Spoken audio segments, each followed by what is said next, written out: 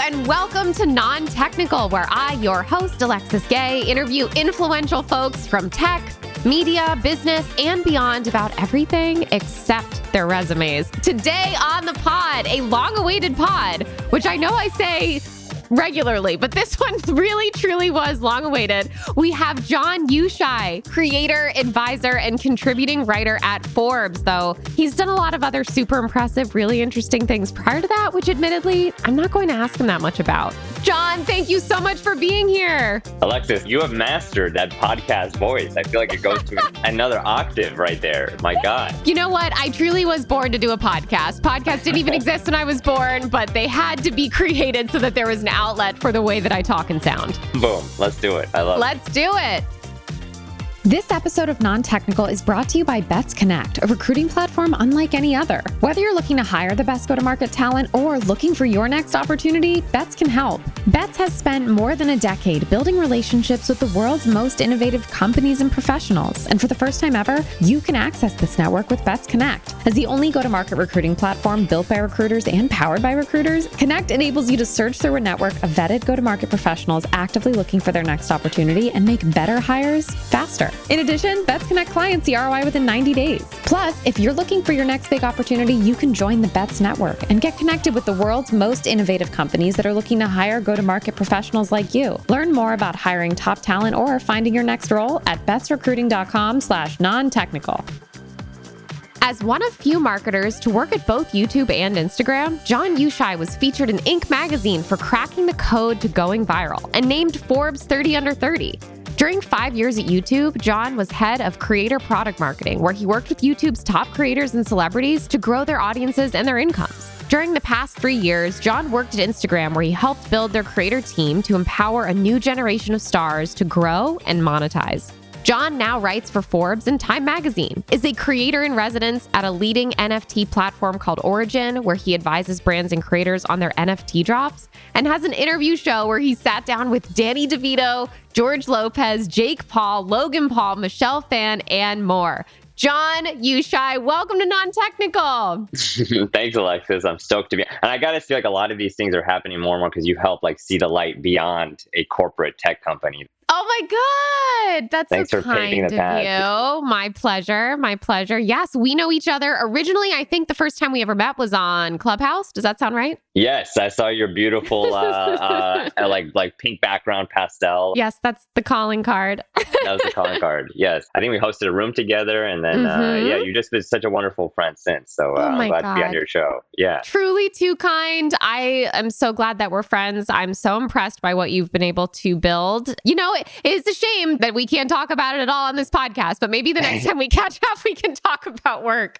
We do the opposite on my show. You and I, personal catch up, work related, and then on this show, not work related. Got to abide by the rules of Non-Technical. Yep. That's right. I'm very strict, very stern, no fun, no joy here. So John, okay, so let's start here. I'm curious, how did you spend your last day off? Oh my Lord, that is a good question. Yeah, right out of the gate, hard-hitting question for you. Oh my God, that is a hard-hitting question because I'm embarrassed to say that it's hard for me to think about last day off. I think it was, we have spent a lot of time in Palm Springs. We moved out here, got a place that we're turning into an Airbnb. My fiance and I have just been going around exploring the area. So that's so fun. You know what my new favorite 3 words are? Is what? Unlimited free parking. Yeah. There is tons of that in Palm Springs. Just browsing around and just walking around Palm Springs was the last day off. That's really fun. So you're turning it into an Airbnb? Yes. Are you going to write the description and everything? I'll write the copy, but my fiance has just been awesome. We have different themed rooms, kind of in the Palm Springs vibe. Each room is a different color, and it's been fun. I don't know, being in tech, you and I just see something physical in the form of real estate and Airbnb. It's been a challenge for sure, but a lot of fun as well. Yeah, I totally understand that. Wow. Okay. So you spent your last day off reveling in the glory of unlimited free parking.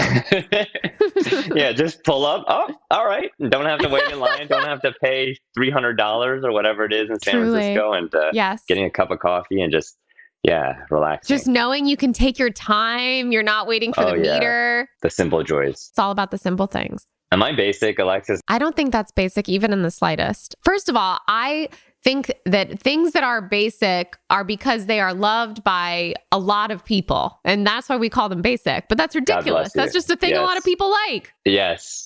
Like top 40 music. Yes, right, that's right. Sure. I don't know why people get so up in arms. It's like a lot of people like that thing. Like, leave them alone. Yeah. But I fully support you. I think one of the truest simple joys related to parking that I have is when I go to my mom's house. She lives in suburban Florida, and I can drive a car to the grocery store and then park the car and then buy as many groceries as I want and just put them in the trunk of the car and drive home. It's magical. Can you believe that's an option instead of lugging the heaviest paper bags possible, like 50 blocks to get to your apartment? I grew in the suburbs of Chicago, and like I was like, no, I want to move to a city. But now that I lived in a city and now I'm back in a suburb, I'm like, I get it. You know, Yeah. I get it. Like simple things like that, like more space, like it's wonderful. Truly. If you were kidnapped, but you had the chance to communicate with your with your family and friends and needed to secretly let them know something was wrong, what would you say? If I was speaking to my parents, I'd probably try to slip in some Farsi or something like that. Oh, really? Yeah, try to like communicate. And if the kidnapper was like, what are you doing? I would just like quickly switch back. Did you speak Farsi growing up at home? Well, I spoke it growing up, but then I became classic, I feel like, kid of immigrants, like reluctant and embarrassed to speak Farsi publicly. And I regret it. Like, I wish like I held on to it more and I could understand fluently, but my speaking of Farsi is not as strong as I want it to be. So even when I'm trying to communicate in that life or death scenario, I'd probably say, damn it. Damn it. I should have. It would come back to bite you. It's okay. It's not your fault. It's society. Yes. Yeah. So, but yeah. Spoke Farsi and then I went to Jewish school. And so do the Hebrew. Okay. So we've got options, but we're thinking you'd have to be speaking another language. Does that mean there's nothing you could say in English that wouldn't tip them off? I feel like I have such a bad poker face. Really? Yeah. Like if I wanted to tip people off or like, I'd be like, help.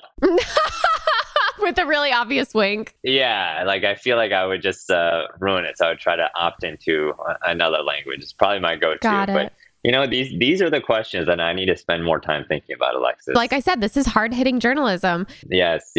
So is there a situation you can think of where your lack of a poker face has come back to bite you? Probably poker in general. I've lost a lot of money like playing poker. Do you like playing poker? I like the conversation around it more than the game, but the strategy of it makes sense. But I find I get so into the conversation that I'm like, oh, right, it's my turn. Or I'm not keeping track of the cards. I love poker. I haven't played in a while. Do you follow the World Series of Poker when we were growing up? Like, It's amazing how ESPN turned it into a sport. Yes. With their cameras underneath the like tables and like so cool. The spectatorship. I feel like they made it go like much more mainstream. At least that's when I started watching and catching on and wanting to play it in like our friends' basements growing up. Yeah. I also think there was an app that was really popular called, maybe it was just called Texas Hold'em, but I remember having it on my iPhone or something like that. It was like one of the first games I was able to play for some reason. Okay, so not having a poker face, and then playing poker, I understand where that could come. That might be difficult for you. Directly at odds. I don't mean this in a bad way. Are you a good liar? No, I'd say it's like I will start I don't know, like smiling or laughing or I will give all the tells away. Oh, like probably. Breaking eye contact and stuff like that? Yeah, or something like that. Yeah. I think that if I wanted to be a good liar, I think I could. I can't. It feels too bad morally for me to get involved in that. I don't want to live my life keeping up a lie. I don't want to have to remember lies that I've told and then I have to keep going. Not interested. Yeah. And I don't know, is my fiance is like so moral that even like we'll go to Bed Bath & Beyond and I'll be like, oh, I forgot my 20% coupon at home. She'll be like, no, you didn't. And I'll be like... Oh, no. You know, and I'm like, what? She's one of the most moral and just truthful people. Yes, you're on the straight and narrow. That's a beautiful quality in a person, though. I don't think I'm quite there. I would definitely tell Bed Bath & Beyond that I had a coupon at home. But I think that it is in the realm of possibility. Like, I haven't checked the mail. There's probably a Bed Bath & Beyond coupon in there. Yeah. Plausible deniability. Totally. Exactly. But I think the credit of that Bed Bath & Beyond employee, if I'm remembering, they gave it to us anyways or something like that. Oh, that's sweet. So they don't care, though they are also going under probably. So maybe they should. Honestly, it might be our fault, John. Exactly. Yes. The ruin. So is there a fad, this could be a fashion fad, workout, cultural, whatever, that you look back on participating in that now makes you a little cringy? Oh, puka shell necklaces, 90s. Oh, what was I doing? Boy. Oh my God, I could go right back there with you. Yeah, I'm embarrassed to say I must have gone through a few like shops in our mall in Northbrook Court, like growing up in Chicago, and I found a puka shell necklace, and I joined one of the 40% of guys in our grade that had them at that time. So paint the picture for me a little bit. In addition to the puka shell necklace, what kind of fashion were you rocking at that time in your life? I think it was more lack of fashion. Lack of fashion. I feel like it was like a puka shell necklace and one shorts and some oversized like polo and calling that some semblance of an outfit. You know, I don't know if this is a Midwest versus East Coast thing, but I grew up like in the suburbs of Chicago and we wore just like sports clothing. And then I go to the East Coast. I'm like, what? Like, why are people wearing khakis to go to class? You know, like why are what like a button-down shirt on just on a Tuesday? And I think that's where I started dressing up more, or at least like paying more attention. So it's definitely not something I grew up with. So your schools didn't have a dress code growing up? No, but my dad was always very well dressed. He would rock a bow tie. Sharp dresser, love it. Yeah, at like our Shabbat dinners where we'd have just like a few guests over. So my dad always like had it together. Not something that was like I thought about like day to day. I think growing up in the environment that I grew up in, I'm from Connecticut. I went to schools with dress codes, which had things like khaki requirements or button downs for guys and stuff like that. And I had all kinds of stuff I had to wear. It definitely influenced like how I dressed later, even though I didn't have to anymore. But I've always found that I dress more formally than the setting typically requires. What was the uniform like growing up? Well, there was no uniform, which honestly I would have preferred a uniform because then it would have been easier. But you had to adhere to this dress code, which was like your pants cannot have any patch pockets on them because it's characteristic of a jean. You certainly can't wear jeans.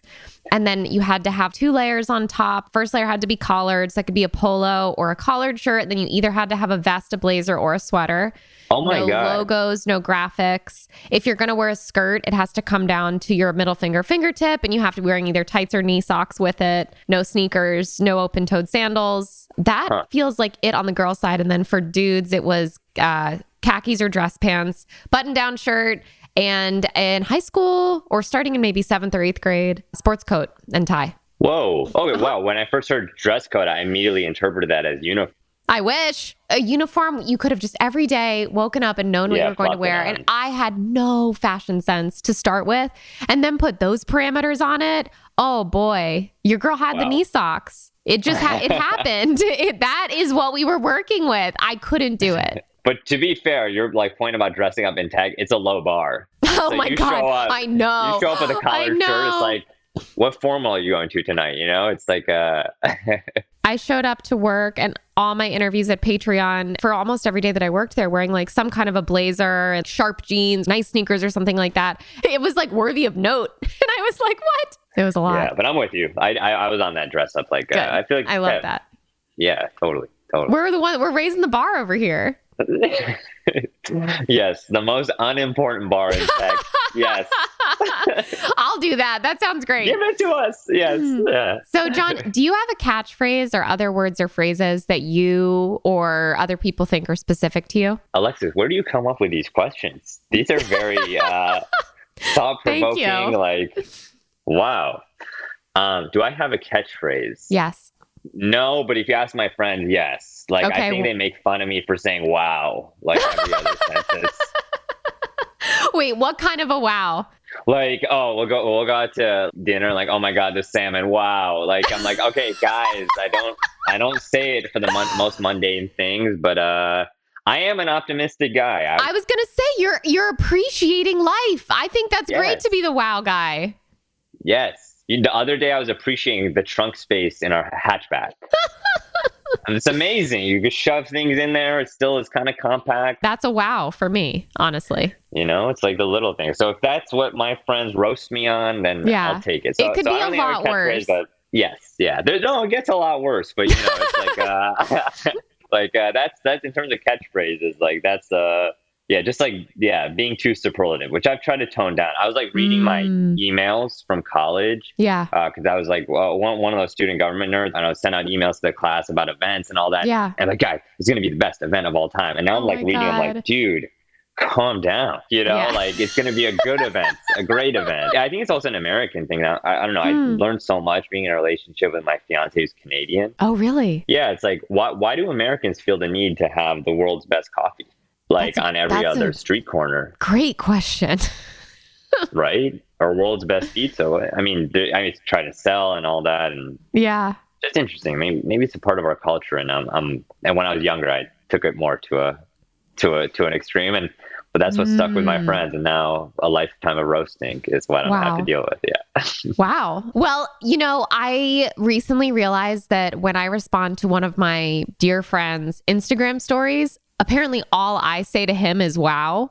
I don't know if I do this with other people, but I clicked into it recently and it's just me literally going, wow, heart eyes, wow, exclamation points, because he's a professional photographer. So when I see his it's actually the guy that took the pink photo. And so when I see his photos, my first thought is, wow, yes, Cole Saladino. He's truly one of the most talented photographers in the world. Not to be superlative about it, but he really is. Yeah. No, I feel like say it how you feel it. Yeah. It's good. Like, we're just appreciators. We're just appreciators. Thank you. Yes, exactly. You're very welcome. John, what's the tiniest hill you're willing to die on? So something pretty inconsequential that you would really go to bat for. God, you got me. I don't know. My mind went straight to like just appreciate Top 40 for what it is. Ooh, okay. I do kind of love that hill. I'm willing to dive into that hill. Yeah, it's like come on, these songs, they're engineered for a reason. And I'll go back and listen to NSYNC and a lot of like the boy bands from the 90s and all that. There's a lot of good stuff out there. So I think that one, Top 40 for a reason. Is this in response to people hating on Top 40 music? I think so. Or like I think what I realized is like probably the hate comes from it's like over engineered or trying to appeal to too many people, but it's also like I think people love to find their own like artists now, or like say I discovered them, or before. And Top 40 by its very definition is like mainstream. So totally. Well, it's like we were saying earlier. Often people look down on things that a lot of people like simply because a lot of people like them. Well said. Yeah. Exactly. The thing about pop music, I totally 100% agree with you on what you said, and I think that. To me, some pop music is like candy. Like it's like you said, maybe overly engineered or like overly produced, or it's auto-tuned, or it's like very shiny, very bright sounding. But candy is good. Candy is enjoyable. So some top 40 songs are just enjoyable and it's okay. Yep. Some songs have memories tied to them and you kind of want to go into that time machine. So yeah, totally. Is there a song that whenever you hear it takes you back in time? Yeah. Party in the USA, Miley Cyrus takes me back to college. Oh, really? A specific party? Yeah. Not a specific party. I just remember that song when it comes on, and it's just such an easy song to sing to. So I feel like that helped it become remembered.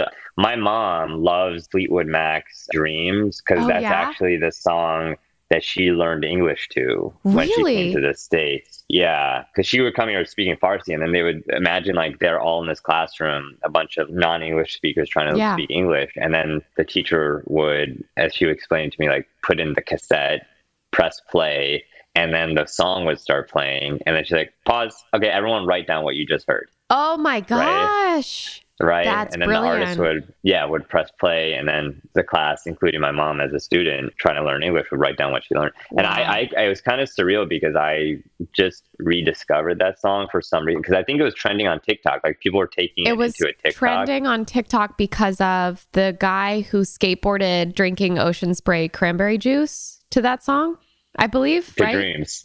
That sounds about right. Isn't that the one that's like da na na na na? Yes. So that was a trend, and so then other people started doing it, and then Ocean Spray delivered this guy who's, I want to say his TikTok handle was like @dogface or something like that, which is like horrible if it's not. I really feel like it was Dogface. They gave him a bunch of stuff. I think they gave him like a truck and some cranberry juice. They really made a moment. Yeah. Yeah, so I remember that being all over social media, and then I just like started listening to it again, and then I got hooked just listening to it a ton. And then my mom came into town to visit us, and I was listening to it, and she just told me the story of that song.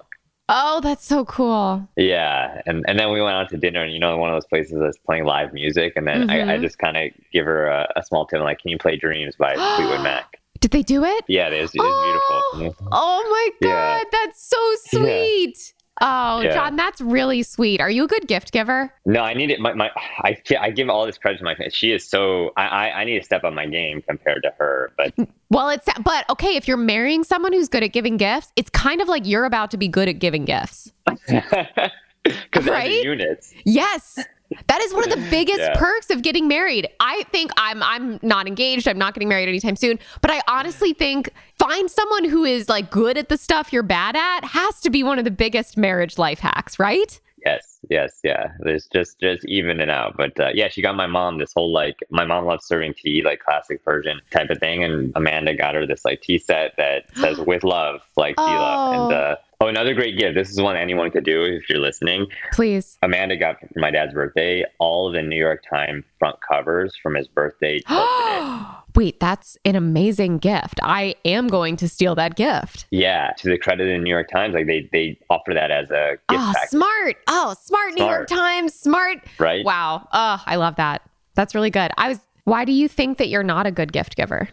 No, I think I'm a good gift giver. I just have to put, I probably go into like extremes. Like for my best friend's birthday every year, I wrote him a letter on his birthday after we graduated. And then every year I write an extension to the letter. I'm like, oh wait, I forgot. I didn't finish my letter. Actually, I have more to say. And then, so I feel like I for really close friends and family, like, yeah, it requires a lot of thought. It sounds like you are a good gift giver, John. I think you're being too hard on yourself. This is the therapy I've come to, Alexis, to solve that problem in my life. Yeah. I think you should be kind to yourself and acknowledge you're a good gift giver. Maybe you're just surrounded by really incredible gift givers, and so it feels like you can't measure up. It's okay. Now you're friends with me, and I think I'm an actual bad gift giver. So relative to me, you're probably fantastic. There you go. Happiness is relative. There you go.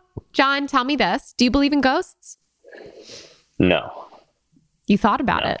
Did you have to think about it? I did think about it. What were you thinking? No, because I'm a spiritual guy. Yeah. So I was like, our spirits and ghosts. And no, I don't. But I believe in God. And I believe there's something beyond just humans and organisms and animals and insects and all that with us. But I don't know if that's a ghost. But people may interpret that as a ghost. Yeah, ghost is almost a name and a shape that gets thrown over something that could be a lot of different things. And it sounds like what you're describing from the more spiritual perspective is some kind of persisting energy that can't be explained or known today by science and what we can see and touch. Precisely. That's how I feel too. Yeah. But I've never seen a, like a transparent person or like a white sheet floating around.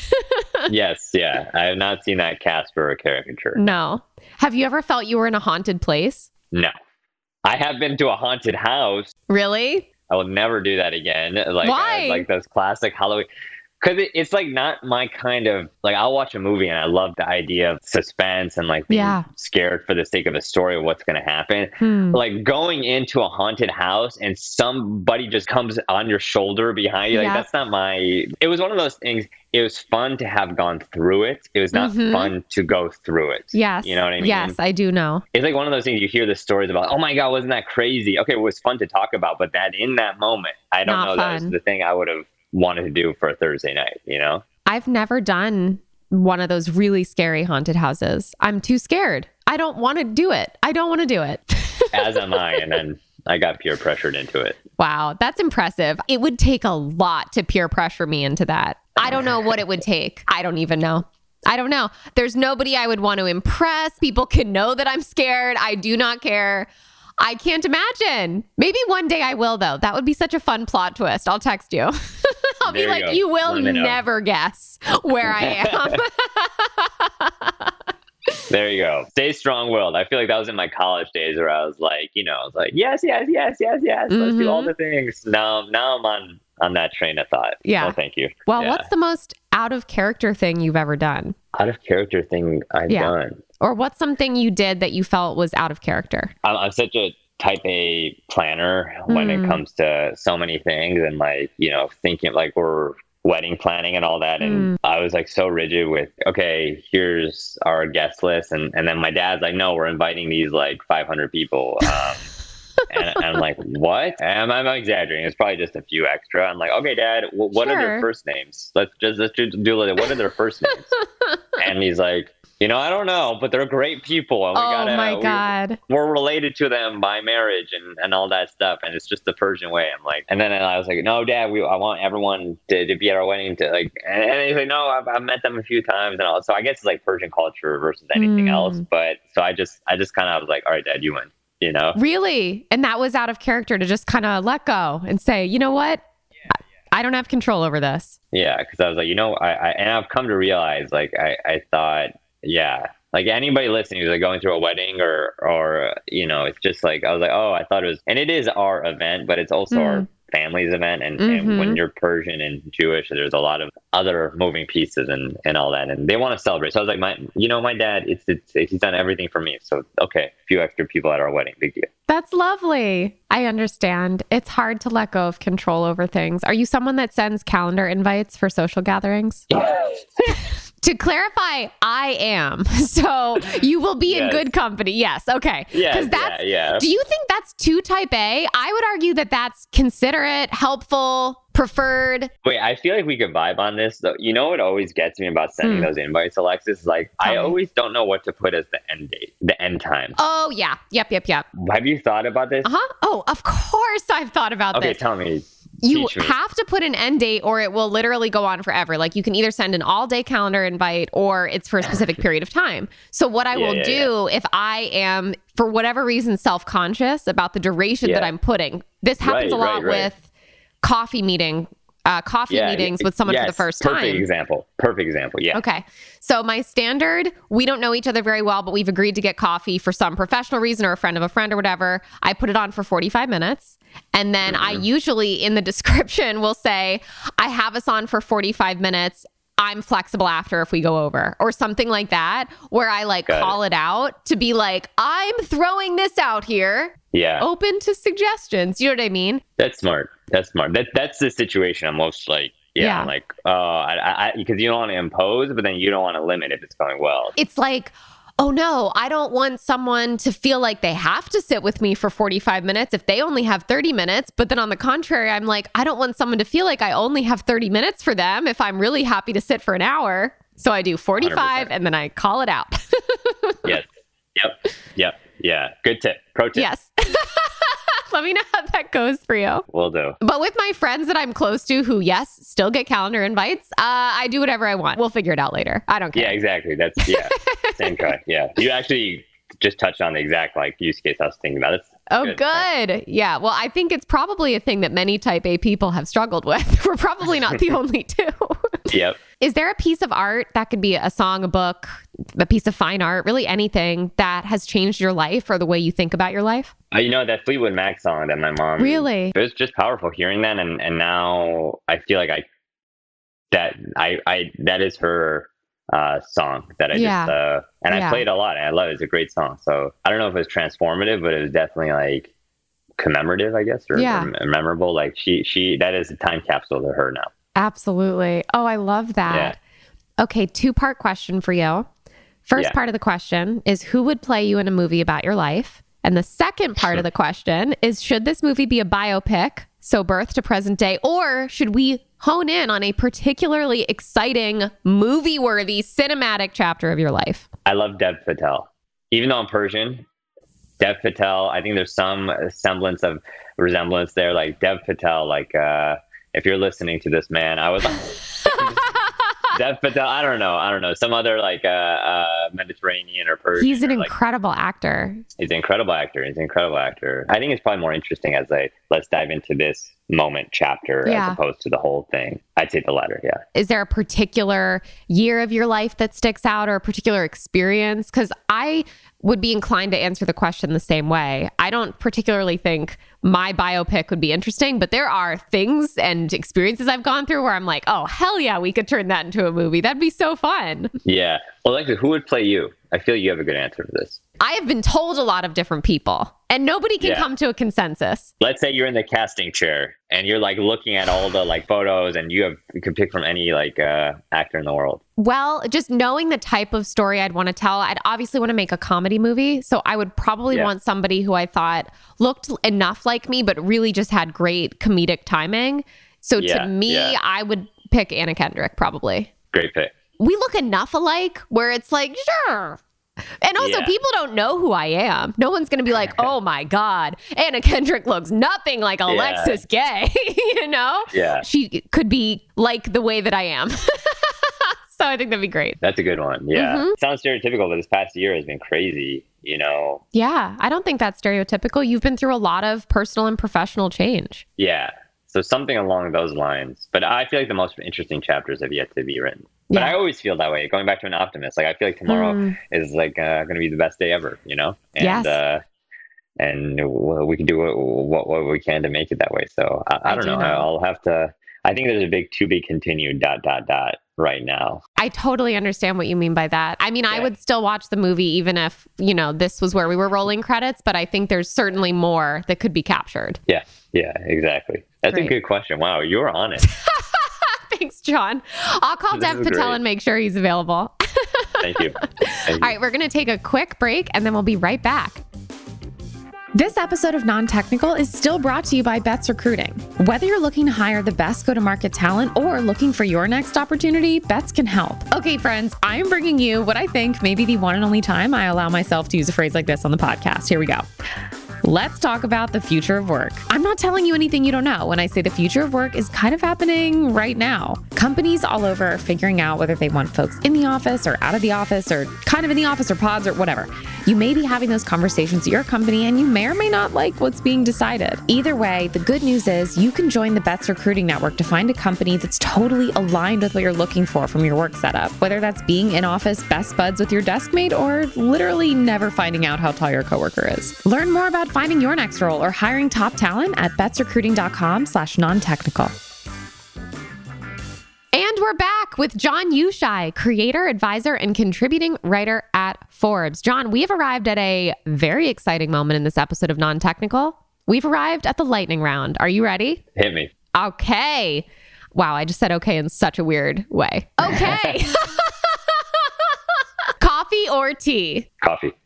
How do you take it? I usually like a latte, and I know that's sacrilegious to all of my Persian background. Is it? We'll have tea. Yeah. Oh my God. We'll have tea with every meal. Like we'll have tea as dessert. Really? Like, oh my God. Yeah. It's like dinner's over and like bring out the tea, pump it into our veins. You know, there a particular tea, like a Persian tea? It's either Earl Grey or chamomile. Oh, really? And then at weddings, like they'll have a tea station and people get like recaffeinated and go back to the dance floor. It's like a whole thing. But, you know, coffee has become my drink of choice between those two. I understand. Some teas are good, but to me, no tea is great. Yes. You know, I've never had a cup of tea and been like, sounds like you have a lot of experience with really excellent teas. We'll have you over for Persian dinner, Alexis. Nothing I would love more than coming over for Persian dinner. That sounds incredible. Have you ever been to a Persian dinner before? No, I haven't. We need to change that. Call me up. I'm down. Yes. I'll come to Palm Springs.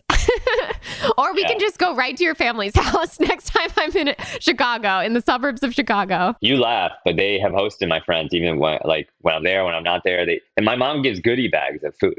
It's crazy. Oh my God, your mom sounds amazing. My mom, once like we had friends over, they came over for dinner and they slept over. Then my mom went grocery shopping for my friends. No. And then came back and was like, here's your groceries for the week. I'm like, Mom. Oh nobody my God. But she'll just anticipate needs. That's beautiful. Yeah. That's really sweet. Well, she doesn't have to buy me groceries, but I would love to meet her. And I'm sure she has some wonderful teas. We can use the tea set that your fiance got. You look at that callback. You're a great comedian. Yes. So, John, do you have a favorite board game? I haven't played a board game in a minute. I love a good game of Monopoly. Yep, me too. Oh, you know what I love? Monopoly Deal. Have you played the card game version? Yes, I have played. The setup is a lot faster. Is that your preference? Yeah, Monopoly Deal is a lot of fun. Yeah. What do you like about that version more than the board game version? Faster, just the speed of it. You can get through like 4 games in the time it takes to get through one board game of Monopoly. You make a great point, and yet I love the slow burn of Monopoly. There's something wrong with me. I think I'm the only one. I think you are. I think it's just me. The theme of this episode is popular for a reason. Yes. I'm probably in the minority. I'm definitely in the minority on that one. I do not think that's true. I think most people are like you, though I will say that a large percentage of people come on Non-Technical and say Monopoly is their favorite game. Like, I think a disproportionately large percentage compared to your average random sampling of people in the world. I think there's something about, I don't know. I don't know if it's like business. Yeah. But I've always loved Monopoly. I want to play Monopoly right now. Damn. Okay. We'll add that to the list when we have tea. We can play Monopoly Deal, though. Have you ever read a book twice? The first Harry Potter, I think. Just the first? Yeah. Did you read the second and then the rest of the series? I read the first, watched the movie, then read the first again. Just to think about like, what did they take out? Why did they take out? Because J.K. Rowling's process is also fascinating in the fact that she wrote all 7 and the storylines. And then she basically began with the end in mind. So she knew how all those characters and like plot lines would develop. Which I think is something that made the series really powerful. You can kind of tell when you're reading the first couple. You feel like it's going somewhere, whereas other series, you can kind of tell when you didn't know where the end is going. Like, did you watch Lost on TV? No, I've heard that, like some polar bears or something. Yeah. Like, right. I'm just they just thought of that. Yeah. Fuck, we got to sell advertising. Literally. But it was so good. It was great. But I was towards the end of the series, I was like, I don't think they had a plan. I do not think they had a plan. Or the new Star Wars trilogy. Like, it was mind-boggling to me. They changed directors from J.J. Abrams to Rian Johnson back to J.J. Abrams. And I won't ruin any of the plot points in case people who are listening still have to watch. But like, there's things that Rian Johnson does in his movie that just, there's no continuity between. Wow. It's like, what? Why wouldn't you at least write the 3 movies or have the themes? And then if you want to bring somebody into script or... Yeah, so it's funny, like, comparing those 2 franchises. Truly. John, do you have a pump-up song? I think it's One Republic's Best Day of My Life. Oh, you know, gonna be the best day of my life. Oh my God. I'm so embarrassed. It's American Authors. It's not One Republic. Wow. Oh, no. Wait, but but I was like I was like, oh yeah, of course that's One Republic. Yeah. Do they do the one, how would I possibly describe this song? Good Life. Oh, yeah. Yes. Yeah, so that's it. Both of those are, Nice. Yeah, those are both amazing Happy, songs. Feel optimistic. Good, pump up. Love that. Exactly. All right, final question for you, John Yushai. Yeah. What would you title your memoir? Wow. I don't know. The amount of stress I just put on you is so obvious. I'm sorry. No, just wow. Don't be stressed. Wow. Oh my God, that is brilliant. Wait, John, you need to write a memoir. That's it. You have to write one now. You have a perfect title. Boom. That's how it works. There you go. I'm so excited to read it. I can't wait. I'm hoping that at least 1 to 3 chapters will be on this interview. Boom, done. Yeah, we'll just auto transcribe it. But if Dev Patel agrees to do the movie version, then I'll start writing the script and we get that baby into production. John, thank you so much for joining me on Non-Technical. Alexa, you're the best. Always a pleasure. This is so fun. Where can people find more about you? Check me out on YouTube. My YouTube channel is youtube.com/Yushai. I'm doing a lot of interviews there with the folks you mentioned, like George Lopez, Logan Paul, at Yushai, everywhere else. Always happy to connect. Yes, go check John out. He creates some really incredible stuff. One more time, thank you so much for coming on. This has been such a pleasure. Persian tea next time. Yes, I cannot wait. Okay, talk to you soon. Bye, Alexa. Bye.